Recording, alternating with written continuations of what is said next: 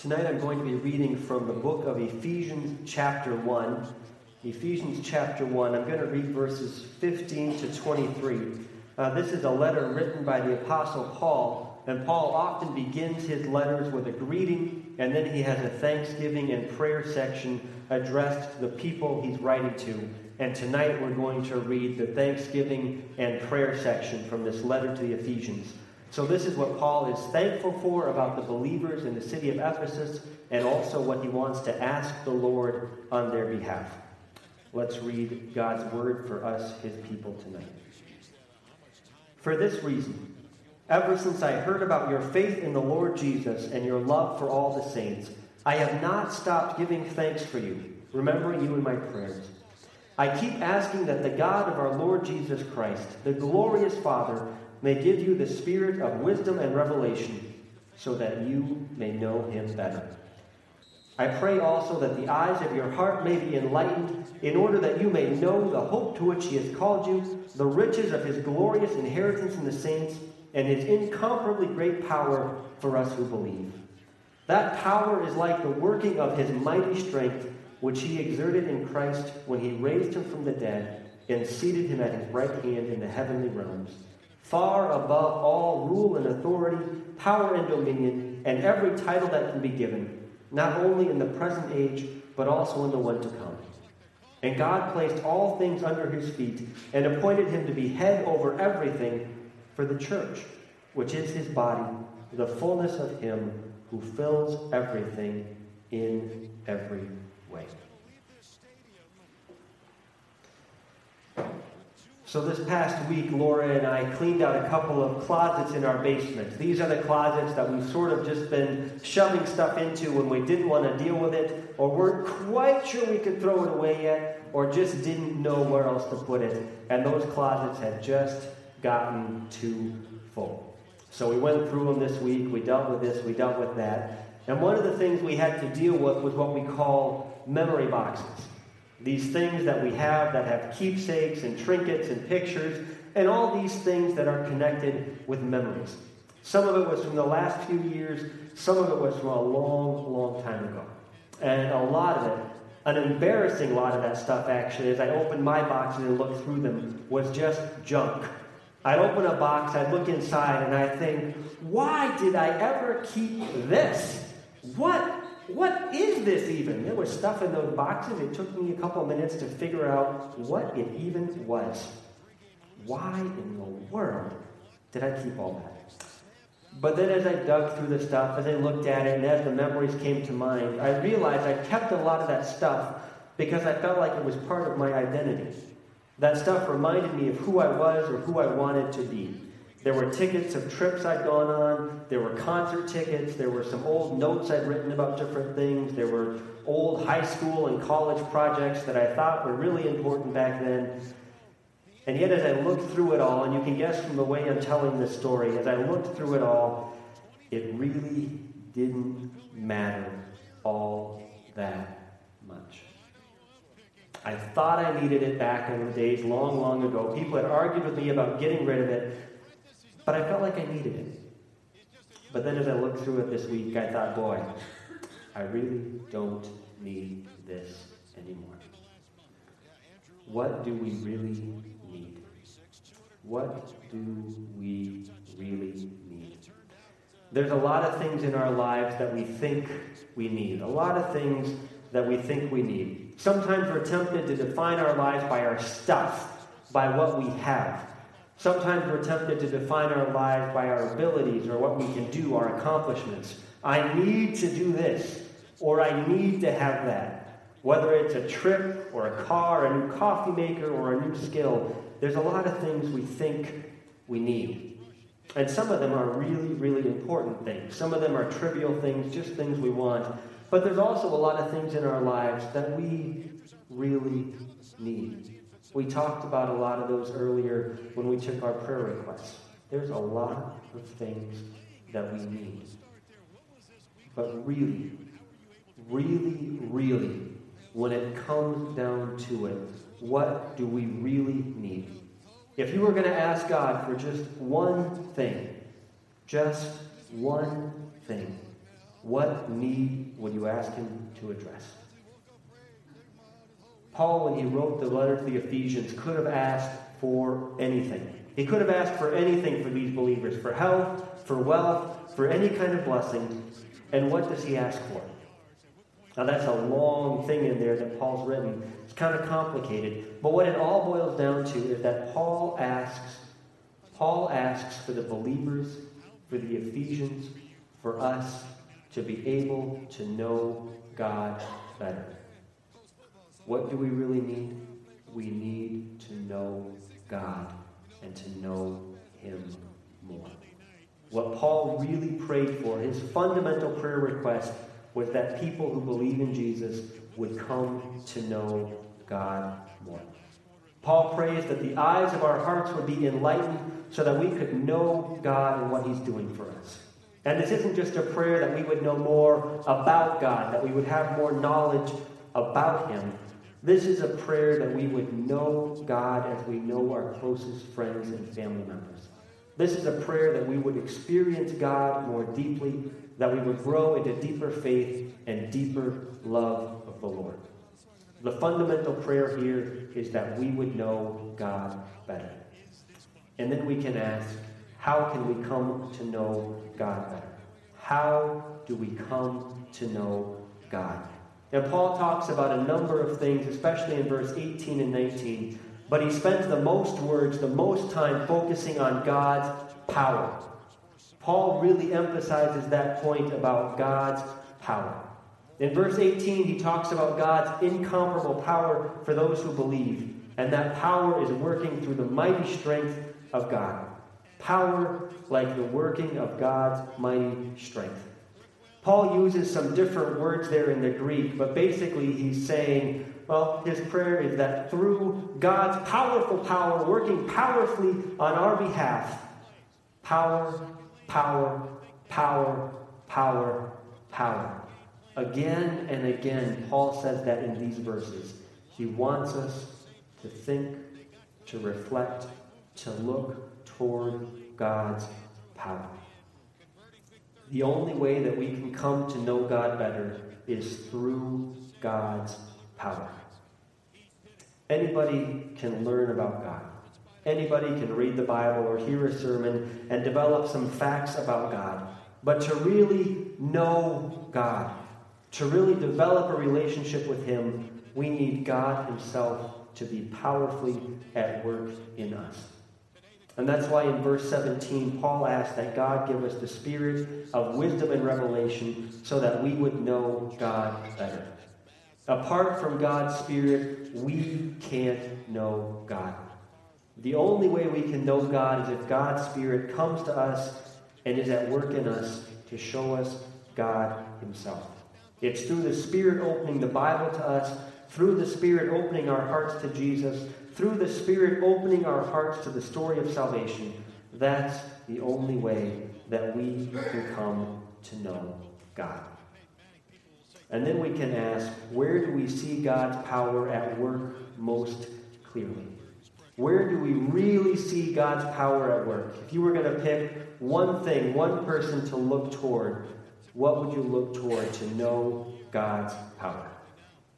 And you can guess the answer to this. It's not too hard. It's a Sunday school answer. We see God's power at work most clearly in Jesus Christ. If you want to see what God's power is like, if you want to come to really know God more, then look to Jesus. If you really want to know God, then you need to depend on God's power, and you need to look to Jesus. So tonight I'm going to look at 3 different ways that God's power is at work in Jesus. All of these ways are true for the whole world. They apply to all of creation. And they're also true for every single person who believes in Jesus. So we're going to look at 3 ways that we see God's power at work in Jesus. First, Jesus is exalted over death.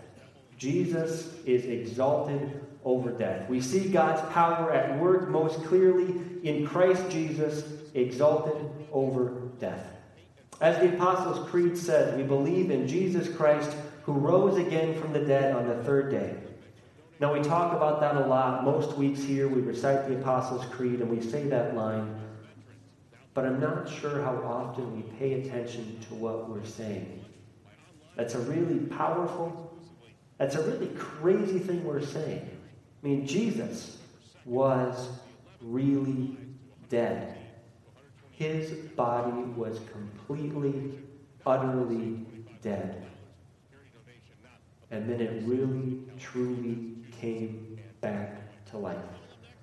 Jesus really went all the way to death, and then in God's power, he came back again. We don't like to talk or think too much about death, and with good reason. You know, I recently read a book. It's a fictional book, just to be clear. And it starts out with this man who's about to be executed. He's committed some sort of crime against the state, and he's sentenced to be hanged. And he tries all these things to escape. He works at this, he works at that. He tries to break out of his cell, and he can't make it. The morning of his execution comes. He gets led out to the scaffold. And as he's up there, the hangman says, well, traditionally people have an opportunity to say some last words. Did you think of any famous last words you'd like us to remember you by? And this guy who's been convicted to be executed says, I don't know. I wasn't really expecting to die today. I kind of kept expecting something else to come up. I kind of kept expecting something else to come up. Even when death is right in front of us, we like to run away from its reality. We don't like to think about it. We don't like to look at it. We don't like to talk about it. We like to cover it up. We always expect something else to come up. But that's not how it is. The story always ends with death. Now, that's not true for the Christian story. But if we don't get that, if we don't pay attention to that reality, the rest of the story loses some of its power. In the Christian story, death is not the end. In the Christian story, death happens and it's real and it's terrible and it's hard. But Christ rose again. In Christ, we see God's power at work to conquer death. Death, that thing that we're all scared of, that we don't like to talk about, that does not have the victory. For us as Christians, something else, someone else has come up through the power of God. Christ rose from the dead. And through the power of God, all who believe in Jesus will rise again. Christ is exalted over death, and that means that he gives us new forever life. And as we come to know God more, we find his power at work within us to give us new life today and to make us live forever with him. That's our eternal comfort. It's comfort for us who believe today. It's also comfort for all the family members we have, all the friends we have who've passed away, that in Christ they will be raised again. Christ is exalted over death. The final enemy has lost. And Jesus has the eternal victory. Well, Ephesians also tells us that Jesus is exalted over all other authorities. We see God's power at work in Jesus Christ, exalted over all other authorities. Ephesians tells us that Jesus is seated at the right hand of God in the heavenly realms, far above all rule and authority, power and dominion, and every title that can be given, not only in the present age, but also in the one to come. And God has placed all things under his feet. Jesus even now sits at the right hand of God in heaven. Jesus is in the throne room. He has the most powerful position imaginable. He is above any other authority that you can think of. Ephesians here goes on a bit. Authority, power, might, principality, everything. Jesus Christ is exalted above everything else. Do you get it? Jesus is above everything else. And everything has been put under his feet. Now, that doesn't always look like it in our world today, but we can be encouraged by this truth that Jesus Christ is truly exalted above all other authorities. Many, many years ago in medieval Europe, there was a German king called Henry, and he got into a big fight with an Italian pope called Gregory. So King or Emperor Henry and Pope Gregory. They had this power struggle over who got to appoint bishops in the church, and there were a lot of other things. But they got in this huge, huge fight, and in the end, Pope Gregory excommunicated Henry. He kicked Henry out of the church, and he basically told all the other countries around Henry's, you can go attack him. Go after him. Take his land away. He's not a legitimate king anymore. Kick him while he's down. And King Henry realized this was a problem, and he had to make it up to Gregory. So he went from Germany, and he had to cross the Alps to go to this castle where Gregory was living at this point. So this king had to walk through the winter, through the January snow in the mountains, to go to this castle. And just to make it worse, for some reason, he decided he had to go barefoot. So he suffered day after day after day walking toward this castle. And then he gets to the castle where Gregory is, and he had to sit outside for 3 days in the winter, barefoot, freezing. Lost all his power? Maybe. Humiliated? Certainly. In trouble? Yeah. Did things look pretty dark? You bet. And in the end, Gregory took Henry back for a little bit and pardoned him and all that. But within a few months, they were fighting again. Gregory had humiliated Henry. He'd kept him out in the cold. And then he encouraged the kings around him to attack him. But then Henry turned a corner. Henry beat back all his opponents. He won a civil war. He marched on Rome. He took over Gregory's own place. And Gregory had to run away and hide. Often in our lives, we feel like Henry at that middle point. We've gone through the cold, through the suffering. We feel like we have nothing left. We've been humiliated. We've been beaten down. Somebody else is winning. But even when things are dark, even when we feel like we're out in the cold and nothing is making much sense, that's not the end of the story. At the end of the story, somebody always wins. And in the Christian story, it is always, always, always Jesus who wins. Jesus always wins. Even when we're in the thick of it, it seems like we can't see a way that Christ can possibly get us out of the mess we're in. The real, fundamental truth of the universe is that God's power is at work in Christ, and Christ has authority over all other authorities. Jesus has given the kingdom of death, the kingdom of evil, its death blow. There are still battles, there are still terrible things happening, but Jesus has authority. No matter how dark and how cold and how terrible things seem, Jesus really is now, today, and forever exalted above all other authorities. Jesus reigns now and forever. And finally, Ephesians tells us that Jesus is exalted over the church. We see God's power at work in Jesus Christ exalted over the church. All things have been put under the feet of Christ. Christ has been appointed the head of everything for the church, Ephesians tells us. Every other power in the world has been placed under Jesus' feet.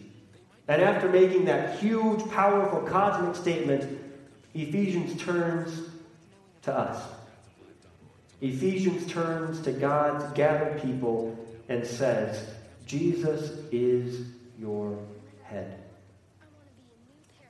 The church, the body of Christ, has Jesus as its head. God's power is at work in us.